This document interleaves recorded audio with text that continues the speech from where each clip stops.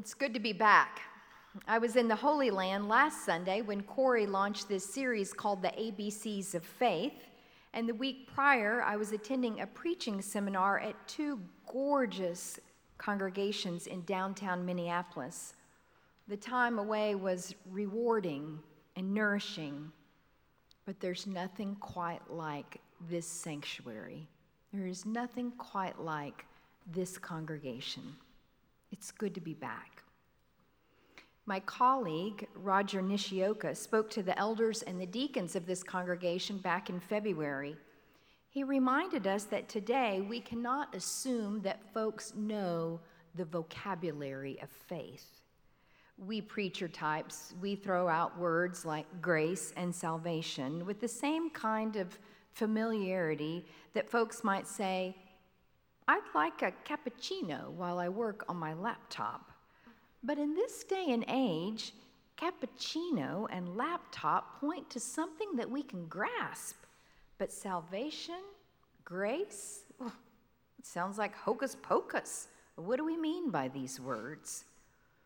This will be our project for the summer, to define what we mean by some of the key words in Scripture and the key terms that have been passed down to us from our ancestors in the faith. You know, sometimes the grandparent will say, oh, don't sit on the divan. And the grandchildren will say, what's a divan? And the grandparent will say, well, it's the couch. And then you'll say, well, why didn't you just say so? We need, you see, a shared vocabulary. When my son was 5, I spent some time in England on sabbatical, and when my son and my husband flew over, they were quite jet-lagged, but I got them up early on a Sunday morning to walk down the street to the little village church. And at coffee hour, a woman came up to my 5-year-old and said, "Would you like some squash and biscuits?" And he looked terrified. And realizing that he was an American, she said, "Oh, I'm so sorry. Would you like some juice? And would you like some cookies?" We need a shared vocabulary, especially when it comes to matters of ultimate importance.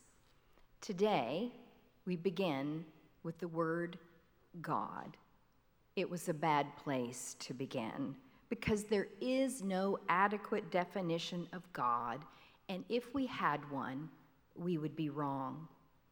All week long, I've been wondering why I thought it was a good idea to start with the word God.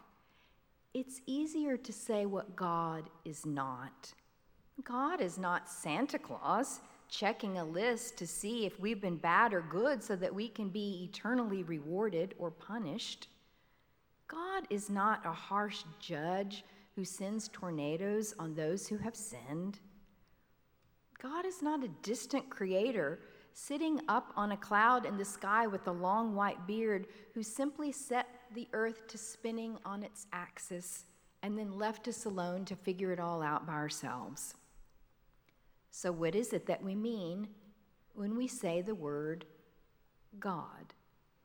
What do we imagine when we picture God? We went to India a few years back with the mission team to work at the Christian hospital Mangeli. They asked if I would preach each morning to the nurses as they gathered for chapel. I was so anxious. I was so careful with my words because most of the nurses had grown up speaking as their first language Hindi, and many of the student nurses still practiced Hinduism. And I realized as I would approach the little podium for chapel that for many of these nurses, this was the first Christian preacher they had ever heard, and I had to be so careful that my vocabulary was accessible. What words could I possibly choose to open up the mystery of God? Scripture gives us a lot of words to pick from. God is like a rock, firm and solid and reliable. God is like a mother hen, compassionately tending to her flock. God is like a lover, brokenhearted, when we turn away and scorn God's love. God is like an eagle who soars and hovers over us. God is like a warrior who defends us and protects us. But mostly in the Old Testament, God is hidden and unseen. No one can see God and live. When Moses asks for God's name, God says, "Tell them I am sent you." And so the ancient Hebrew people develop a custom of not ever speaking or writing the name of God. It is too holy. It would be too irreverent. Theologians in more modern times have come up with other phrases like a force or a holy mystery, a divine presence. Paul Tillich said, God is the ground of being. A more current author said, God is what is really real, or God is that something more. Now, all these have merit, but don't they seem a bit abstract and not all that spiritually empowering? When the early church leader Paul began spreading the good news of God as revealed in Jesus Christ to those people who were living in the first century, Paul too struggled with how to speak about God, how to define God for folks who didn't yet know God. Now, when preaching to the Jewish people, Paul could claim that Jesus was a continuation of all that they had known in their religious family tree. Folks like Abraham and Sarah and Moses, he could say, this Jesus was one more great one like that, the image of God. But when preaching to the pagan people, Paul couldn't quote the Bible. And so how would Paul explain God to people who had never heard the ancient story of faith? This morning's scripture lesson from Acts is a snippet from one of Paul's sermons to the pagans.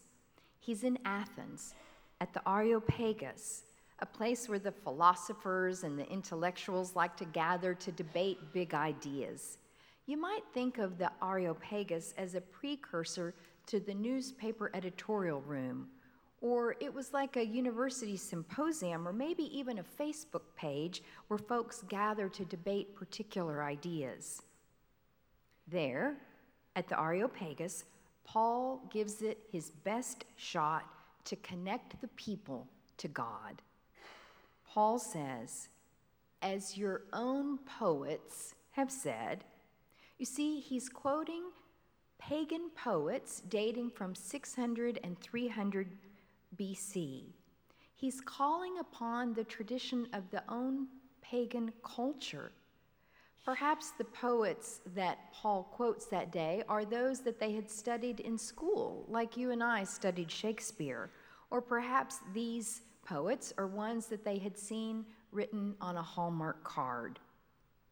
As your own poet has said, Paul explains to them, in God we live and we move and we have our being. He takes what they understand to describe the God who can never, ever, ever be understood. He borrows from the pagan world to describe the reality of God because nothing is outside of the reality of God. I wonder then, if Paul was here today, what images Paul might borrow from our culture to point to how wide and vast and deep and enormous is the reality of God. Rob Bell wrote a book a few years ago called What We Talk About When We Talk About God. It's a little paperback book that I would recommend to you. In the book, Bell takes up the topic of science in the modern world. You know, for several hundred years, science and religion seemed to be at odds with each other. Science was about what you could prove and measure, and religion was about some kind of ethereal truth that no one could ever possibly verify.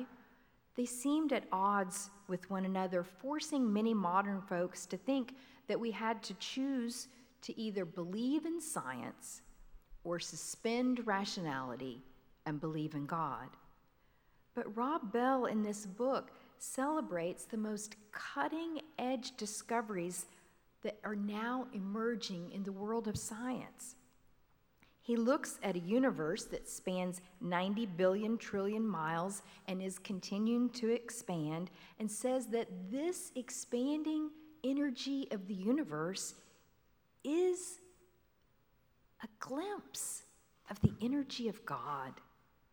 And he looks at the smallest atom and now even the subatomic particles. And he says that, we once thought that the electron circled the nucleus in a continuous pattern. But now we know that those electrons disappear in one place and reappear in another without ever having traveled the distance in between. Well, how does that happen? More and more, science itself is pointing to the reality of something mysterious that is unfolding in creation. Or as Rob Bell puts it, the line between matter and spirit may be no line at all. When you say the word God, or you hear the word God, what do you imagine? No matter what answer we give, our answer will be too small. I had an experience a few months ago that reminded me of how small my image of God can be. I was going to the hospital to pray with someone who was about to have surgery. I knew the appointed time for the surgery, and I knew what time the patient was supposed to check into the hospital, and so I was going to time it quite right so that the patient could get settled in but not be asleep on anesthesia before I arrived. I arrived at the wrong moment. The nurse was still with the patient, getting him prepped, and so they said, "Could you please wait in the hall?" "Sure," I said, and I waited. And then someone motioned to me, "Now, come now." And I slipped behind the flimsy curtain, and I was startled to see that both the anesthesiologist and the surgeon were still in the room. Now, my training had prepared me that the proper thing for me to do was to slip out and wait for the medical experts to do their work, to not hold up the busy doctors on a day full of surgery. But they both looked at me. They wanted to stay for the prayer, and so we held hands. The patient, the doctor, the anesthesiologist, the patient's brother, and me. Together we prayed, and I realized my God is too small. Medicine and spirituality are not two separate but overlapping realms.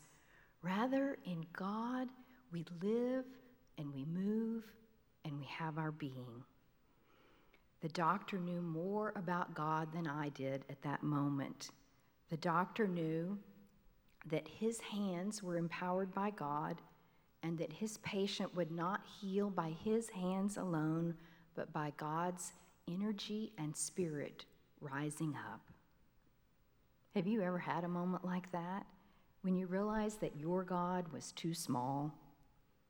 Maybe you were hiking in the Rocky Mountains and you came around a bend and you looked out at the vista and it was so majestic that you were completely overwhelmed. Your breath was taken away and you realized there was something so much grander in life than you had been holding on to prior to making that turn. Or maybe it was when you were holding a newborn for the very first time and you felt pulsing in your own veins a love that was more powerful than any love you had ever experienced in your life. Or maybe you were brokenhearted, bruised, overcome with sadness, and the person who should have been absolutely furious with you came to you gently and offered a kind and forgiving word. Paul invited the people to look around at their own lives and to see God arising there. And then he pointed a little bit further beyond the pagan poet to a person who had been raised from the dead. And some of them went, "Whoa, we're not so sure about the story of Jesus. Could God be big enough to raise people to new life? Could God's love be stronger than death? The modern poet and author Kathleen Norris says, God cannot be defined by a dictionary, but only by a relationship. Last week, we went to Bethlehem to see the place where Jesus was born. All week long, Mike Graves, our scholar in residence and the leader of the trip, kept reminding us that Bethlehem means house of bread. Of all the holy sites we visited, Bethlehem was probably the most disappointing. We parked our bus in an underground garage, and even in the parking garage, there were these touristy, junky shops where you could purchase some plastic icons of Mary made in China. We got on the escalator in the parking garage and rode up, and then we began climbing the steep and crowded streets. On the way up, we passed a souvenir shop called John the Baptist Souvenirs. Now, you know John the Baptist fled from the culture and went out in the desert, and he would not want a tourist shop with his name on it. We have finally arrived at the site, and there over the cave where Jesus may have been born, 3 churches who sometimes bicker with one another have built worship spaces. The line of tourists was so long that we were unable to see the cave. And so we went outside and we waited in a courtyard and we listened to our tour guide. But I turned off the sound on our tour guide to listen to another tour group next to ours, where an angry man was lecturing to his tour group and trying to scare them into believing in a God who said that they were horrible sinners. It made me so mad. We went back down the hill to our tour bus, and I was thinking on my way back down the hill, if I ever come back to the Holy Land, I'm skipping Bethlehem. And then we turned a corner, and out of a small white front chapel emerged a group of parents and their children, and there was a young mother pushing her young son in a wheelchair. His limbs were tiny. He was seriously deformed. But the mom was pushing her little boy up that hill to see the site where Jesus was born. And I burst into tears. And as I did, I turned and saw another member of our tour group whose eyes were also spilling over with tears. There, in that mother's love for her differently abled child, I saw a God so much bigger than the one I was carrying. House of bread, a great love, the living God.